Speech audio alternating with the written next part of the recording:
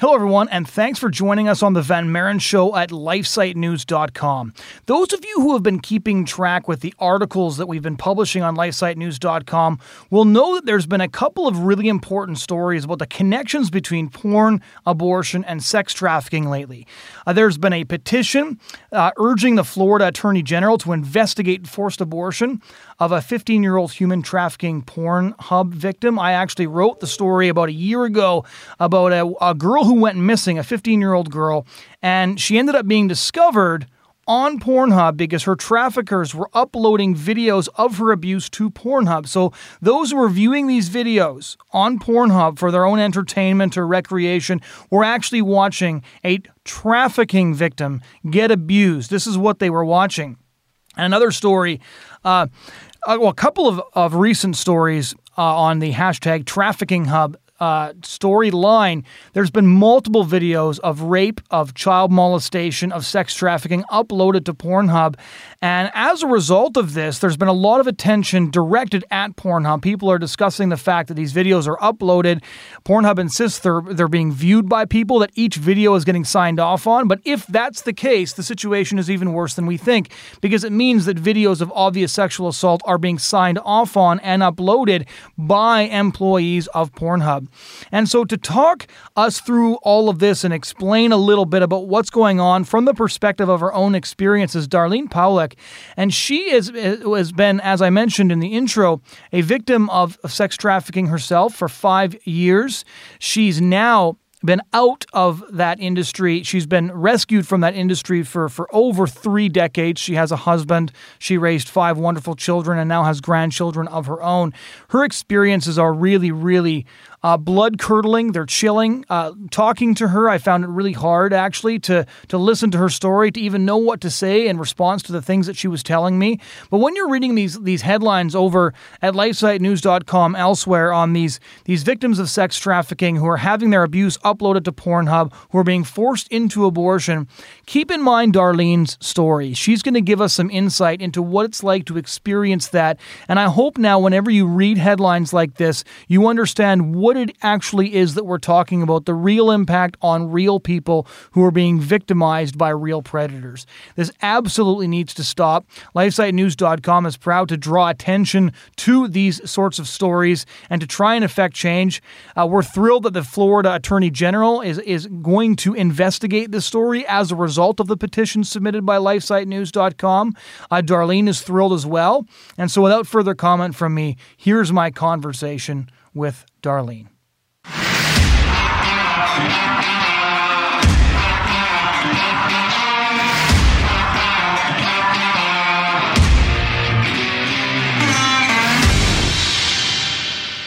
So, as you know, because we've both read these articles now, and we'll summarize them in greater detail for the listeners later, we see increasingly that sex trafficking is linked to Pornhub, that these two exploitation industries go hand in hand. What's your response to what's happening in Florida, for example, with the 15-year-old girl who was sex trafficked and she was found because videos of her abuse ended up on Pornhub? Yeah, I obviously don't know this girl at all. Her name and her identity have been kept silent, but it just is such a common thing I'm hearing so often, and it's very horrifying. I actually had someone tweet back to me that it's good that Pornhub is up there because they caught this guy. I'm like, what are you talking about? Right. All they did was re-exploit her continuously over and over and over again and make money from it. It's absolutely dreadful.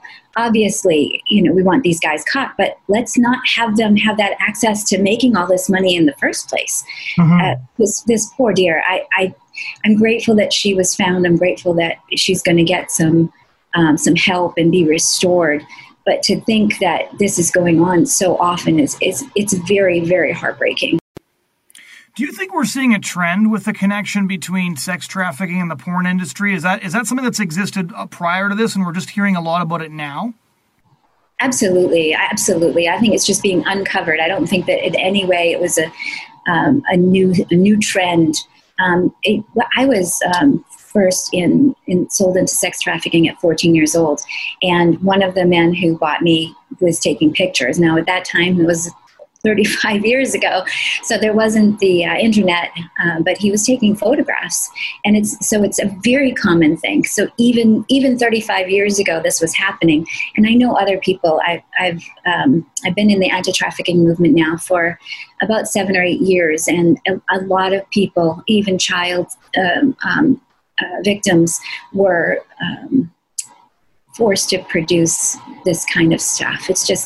It's absolutely dreadful. And I'm talking about 45, 50 years ago. Even then, when there was just those big old video cameras, big huge ones on your shoulder. Yeah. So yeah, I think it's just coming out now. And I think Pornhub making so much money off of it is just, it's just dreadful, because there's so many people that are now involved in it.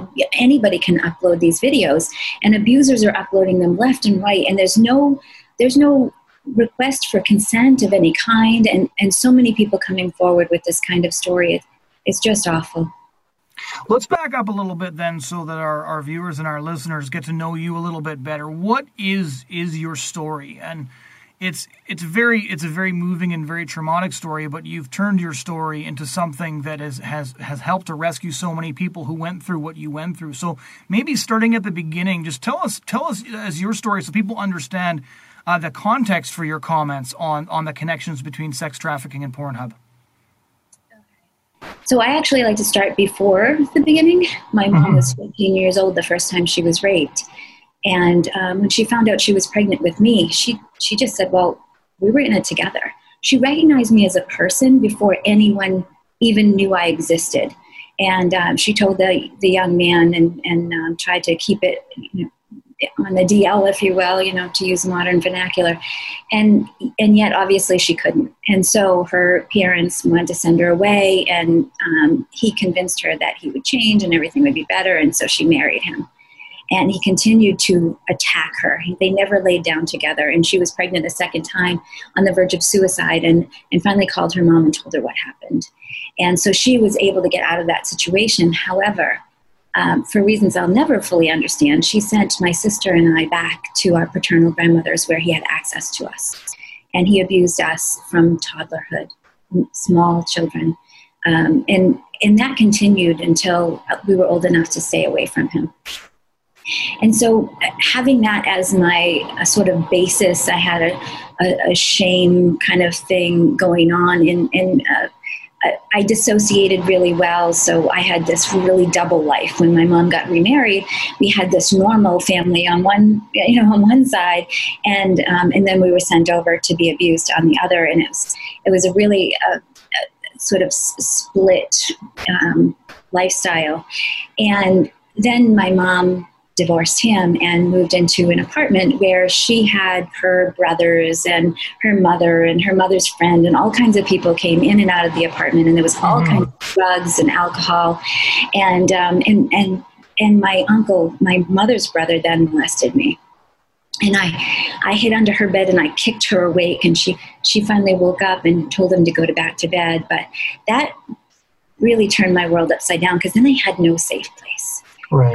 Or with my stepfather, it was a safe place part of the time, and this normal kind of childhood where we had cousins and friends, and now there was none of that. And so my world spun completely out of control. I was staying out late, doing drugs and alcohol with friends, and or you call them friends, partying, so to speak. And one day I was out in the neighborhood, and this really handsome guy came to my neighborhood. Jet black hair, the big, huge muscles. I mean, this guy's muscles were bigger than both my legs put together. He was a bodybuilder from the YMCA, and I thought he was so cool. Everything about him sparkled. He had big, white, gorgeous, straight teeth, and like I said, the jet black hair.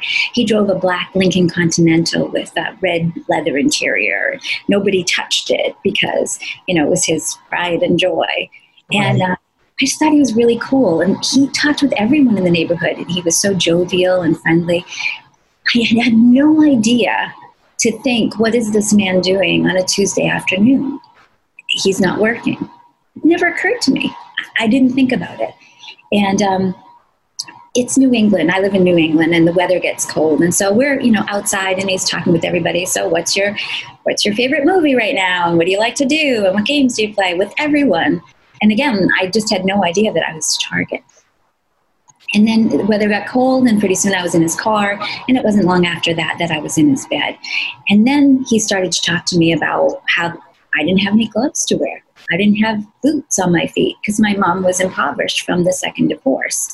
We lived in a tenement, a 3-story tenement in an old mill city, and it was really broken down in those days. It was the Great Recession, and the paint was peeling everywhere, and everything was gray and broken windows, and all of the mill buildings, they're beautiful now, but in those days they were broken down, and we used to walk through there, kicking the glass around and breaking the rest of the windows, and it was a very, very sad, very dark time.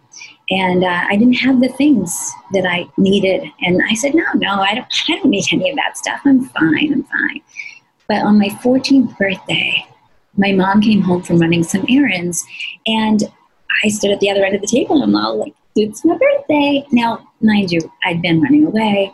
I'd been throwing fits. I'd been stealing from her. I hid the kids from detention under the bed in my room. I mean, I was not a good kid. And I know that, but it was my birthday. And, when you're 14, you think about right now.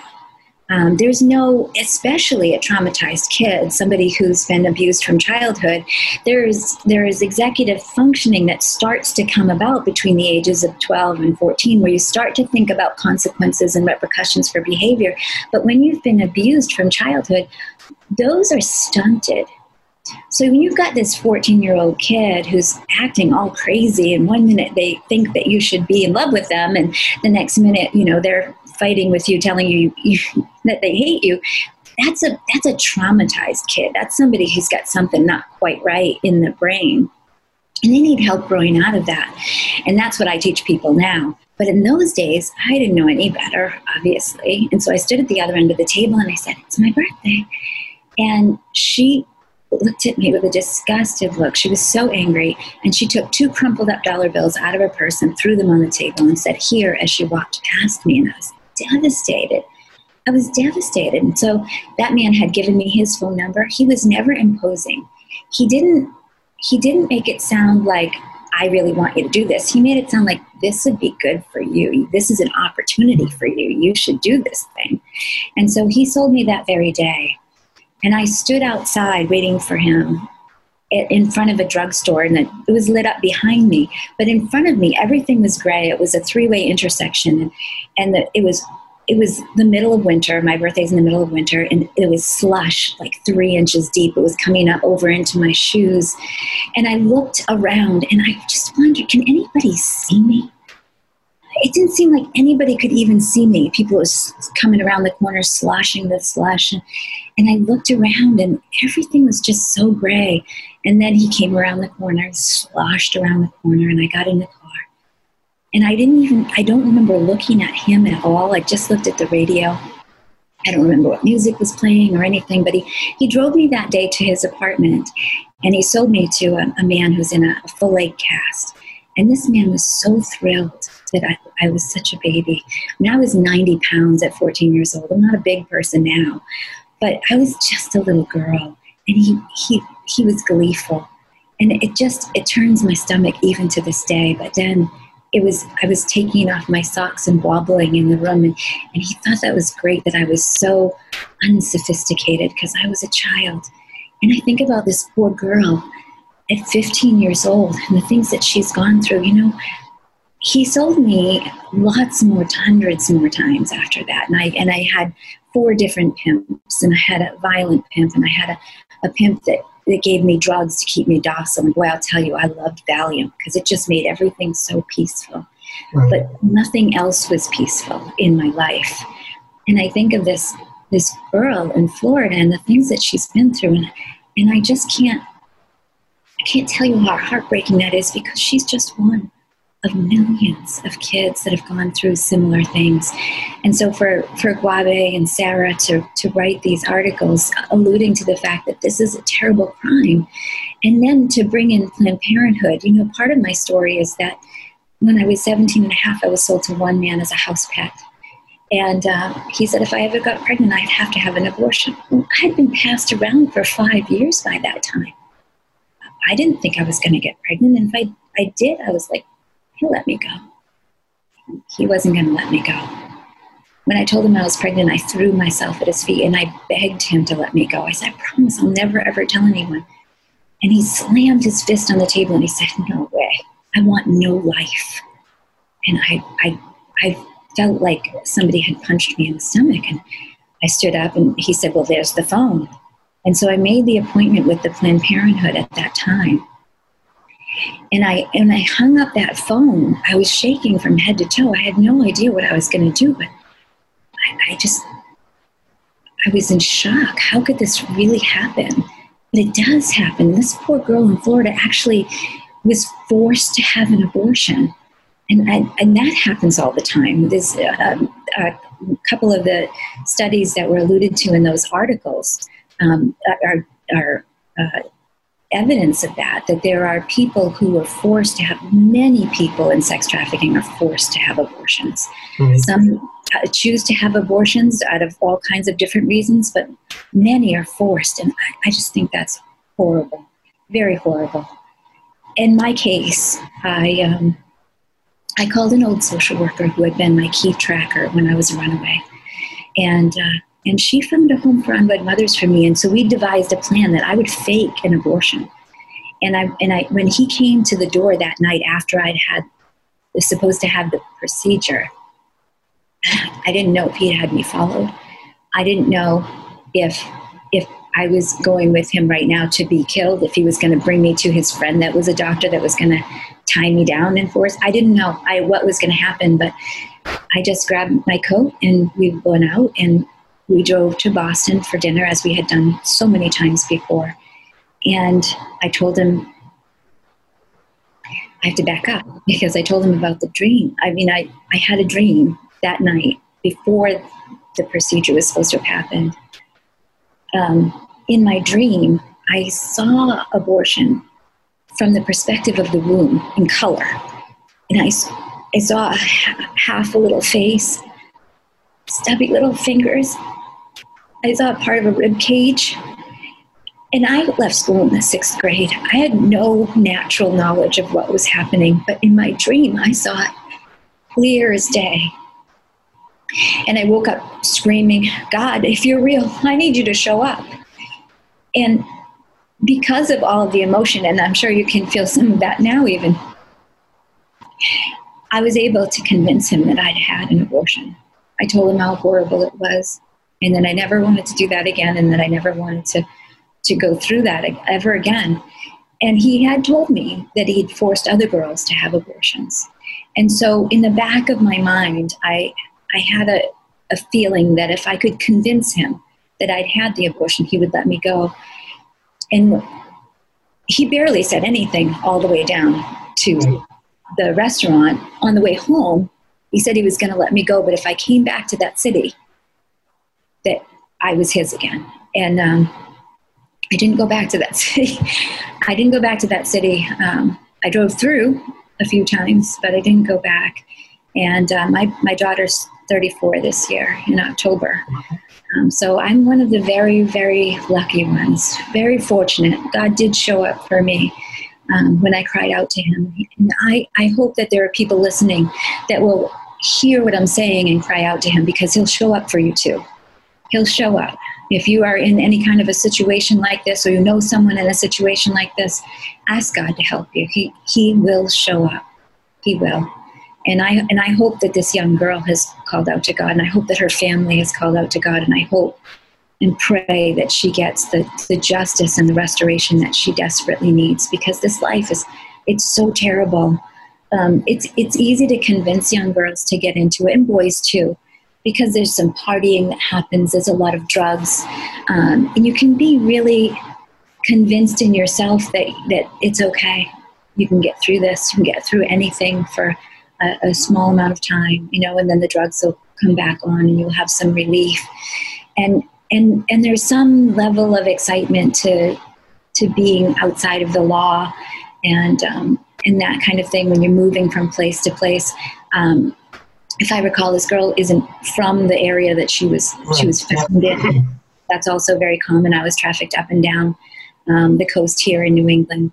To help people understand, because a lot of people don't understand not what sex trafficking is like, but how it works. What can you tell us about your life from leaving your mother's house to what you just described to finally leaving with your baby safe?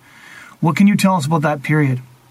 So I actually was trafficked out of my home. I would go home after being with men in the evenings. I was often picked up at the end of my street and brought down to a back alley near an illegal gambling ring where I would serve men for hours and hours, and then he would bring me back to the end of my street and drop me off, and I would sneak back in the house. And so that was a very common thing to do for a lot of months. And other times I would be just staying, like I lived with a motorcycle gang for a couple of months, and I lived literally on the streets. I slept outside, often winter, summer. I went days without eating. I went weeks without sleeping in a bed or a couch. There were months when I didn't know if anyone cared whether I was dead or alive. I stayed in abandoned buildings. I suffered every deprivation that you could suffer in those 4 years. It was 4 years. And I was arrested a few times. I was put in foster care. And usually I would get a night's sleep or something, and maybe a couple nights, and then I'd leave. One time I was actually picked up by my trafficker because I had been in contact with him, and he just came by and took me again. That one tried to kidnap me a few times. It was a hellish experience, but something you simply exist and survive, particularly if you're able to get enough drugs and alcohol. Now, I was stoned and drunk most of the time, and I can't tell you how I survived, because there were many times when I should have died. I used to just stick out my thumb and be on the road for days at a time. And there are no, you kind of build relationships. There's no trust. They say you're thick as thieves, but there's no trust. And so it's like floating and floating in a tumultuous sea. There's an uneasiness all the time. I still do suffer from post-traumatic stress sometimes. I walk around with my purse up, my shoulder up, in a blocking motion. I find myself doing quite a bit, actually, still. And like I said, I've been out of my trafficking situation for over 35 years. And so the trauma and the rapes and the brutality that happen are just horrible. I mean, thrown out of a car numerous times. A moving car? Yeah, dumped on the side of a road. I've had times when I was bruised head to toe from the different treatment that I had received. It's a terrible, terrible situation. And, a lot of times people will hear sex trafficking, they think of sex, but it's not usually sex. It's about power and control and brutality. It's seldom about sex at all. So when you left, maybe after hearing all of that, I'm sure our listeners and our viewers would like to hear how you got from there to where you are now, an anti-sex trafficking advocate, somebody who tells your story so courageously, and somebody who advocates for people who were once in your situation. What was that journey like? What can you tell us about that? Well, I was, as I said, I called an old social worker, and we've been in conversation recently, and she still doesn't remember how she found the home for unwed mothers. But this wasn't an established building or anything like that. It was a woman who opened up her home to girls like me. She had a couple of rooms in her basement. She was a very, very devout Catholic woman, and she taught us how to talk to one another. She brought us on retreats where we went up to the mountains with a group of people and a priest and a few nuns who cooked for us and took us for walks, and we talked about how to think and how to relax. We did a lot of visualization techniques and sitting across the room from an empty chair and forgiving our abusers and different things like that. It was because I was pregnant, I didn't have anything else to do, basically. Right. You're waiting. And it was a lot of that kind of compassionate therapy. I call it therapy, even though these weren't licensed therapists. They were just kind people using some techniques that were really helpful. And I learned how to relax my body and how to be able to, as I said, talk to one another. We were 3 or 4 of us sometimes in those 2 rooms, and we were all pregnant, so we were all vomiting. Nobody wanted to clean the bathroom because everybody was vomiting, so the bathroom was always dirty. Nobody wanted to cook because it smelled awful, and everybody was vomiting. So we were always fighting, and she taught us how to sit down and be able to say what was on our minds, and that was revolutionary to me because we didn't have that when I was growing up. We weren't allowed to talk. My nickname was sit down. My sister's nickname was shut up. It was sit down and shut up. And so we didn't have that knowledge of communication even as children. And so there were all kinds of times when she would sit us down and do that. Her home is now an established home in Quincy, Massachusetts, called Friends of the Unborn. And I have one of the very first newsletters in my possession, and I keep it. Yeah.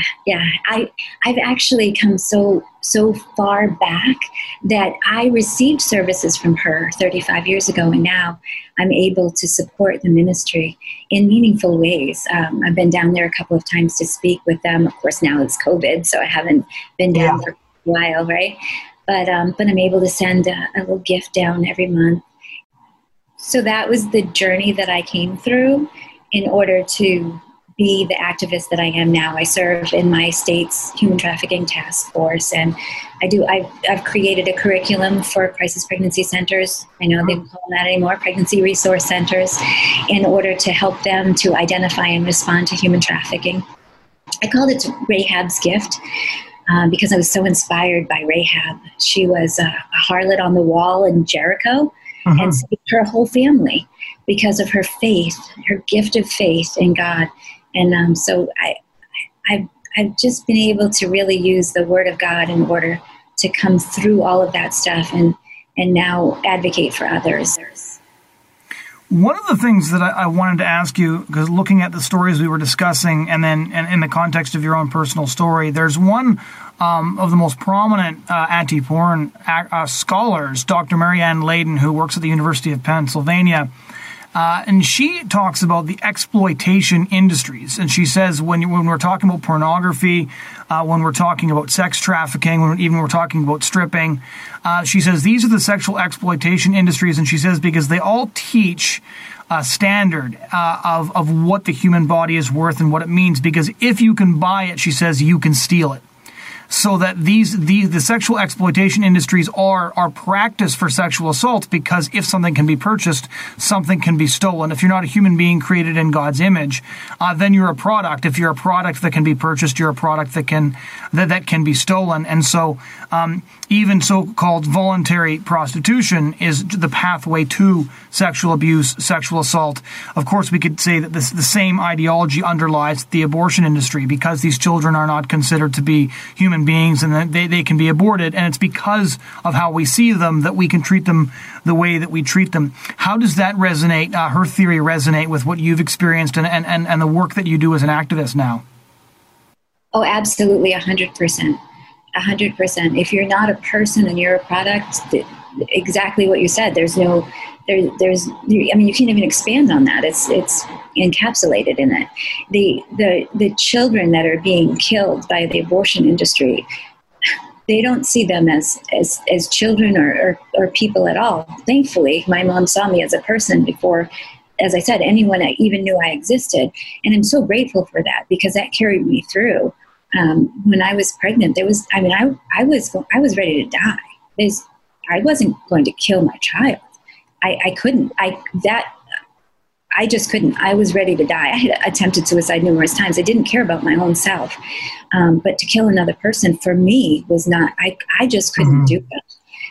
Because I saw that as a person, that being was a person. And as you said, created in the image of God. And when we have people engaging in prostitution, and I know there may be people who are listening to this engaging in prostitution saying, I'm not hurting anybody else. I'm doing what I want to do.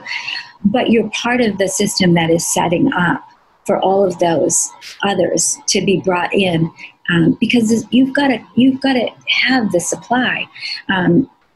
In Vermont last year, there was a bill to decriminalize prostitution. Now, that's not the same as legalizing prostitution. Legalized prostitution makes the state the pimp.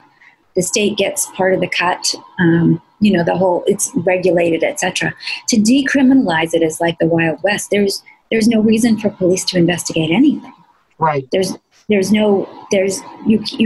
can't approach, or she can't approach a child standing on the street corner because prostitution is decriminalized. Right. And even if you said above 18, if she's obviously a prostitute and she's doing something that is decriminalized, then the police have no, what they call probable cause, no probable cause to even talk with her. Or him, for that matter. And so exactly what you said is that those others are being brought into that against their will. And the other thing is, when you think about consent, because they say, I'm a consenting adult, what does that really mean? You're consenting so that you can feed your children? You're consenting so that you have a place to live? I mean, I sold my body for a sandwich. I was hungry. It had been days since I ate. Is that consent? I don't think you can call that consent. Right. One of the things I wanted to ask you, because we've seen a lot of research on the subject, and it applies both to your personal story and to the story we were just discussing about the girl who was trafficked in Florida, is to what extent do pimps and sex traffickers rely on the abortion industry to cover up for their crimes and to keep women in slavery? To what extent? I'm sure that's something that, you couldn't quantify it. It's certainly happening, and it happens very often. As I said, I am a victim of forced abortion, even though I was able to escape. And that happens all the time. I have a dear friend of mine who was in the same situation, and she did have an abortion, and she was devastated by it, absolutely devastated.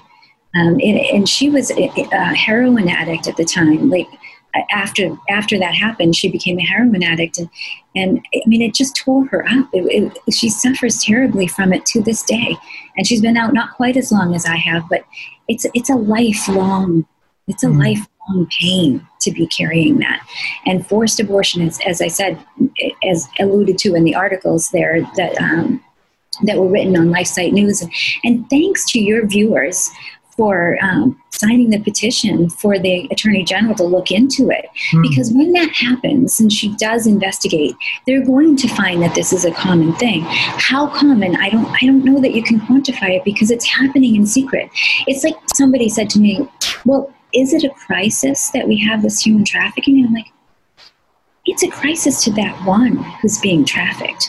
No matter how many, because they want a number. They want to know how many kids are being trafficked right now. At any day and time, we don't know. It's happening in secret. It's under the covers, so to speak. But it's happening, and it's a crisis to that one, no matter how many there are. But as far as forced abortion, it's a terrible thing, and it's happening. To what extent, I'm not sure we can quantify that, but it is happening. And until the Lord comes back and everything's straightened out, I don't think we'll really know, because it is kept secret. And I was a nurse for 27 years. And if it's not documented, it didn't happen.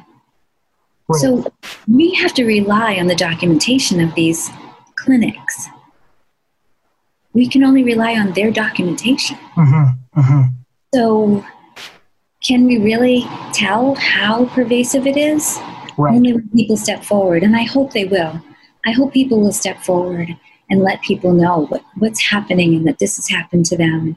And I'm so grateful for organizations like Silent No More and these kinds of organizations that do bring people together for healing and for hope, and then Abby's group, and Then There Were None, because these are the people who are revealing this that's gone on for so long.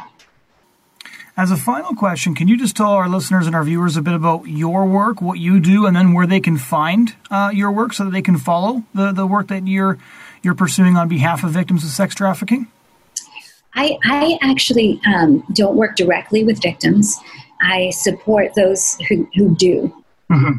For me, and I don't know if this will change in the future, but right now I don't do any direct services. So I work with Jasmine Grace, who runs a ministry called Bags of Hope, and she delivers bags to people who are being prostituted right now in the strip clubs and on the street corners and wherever they can be found.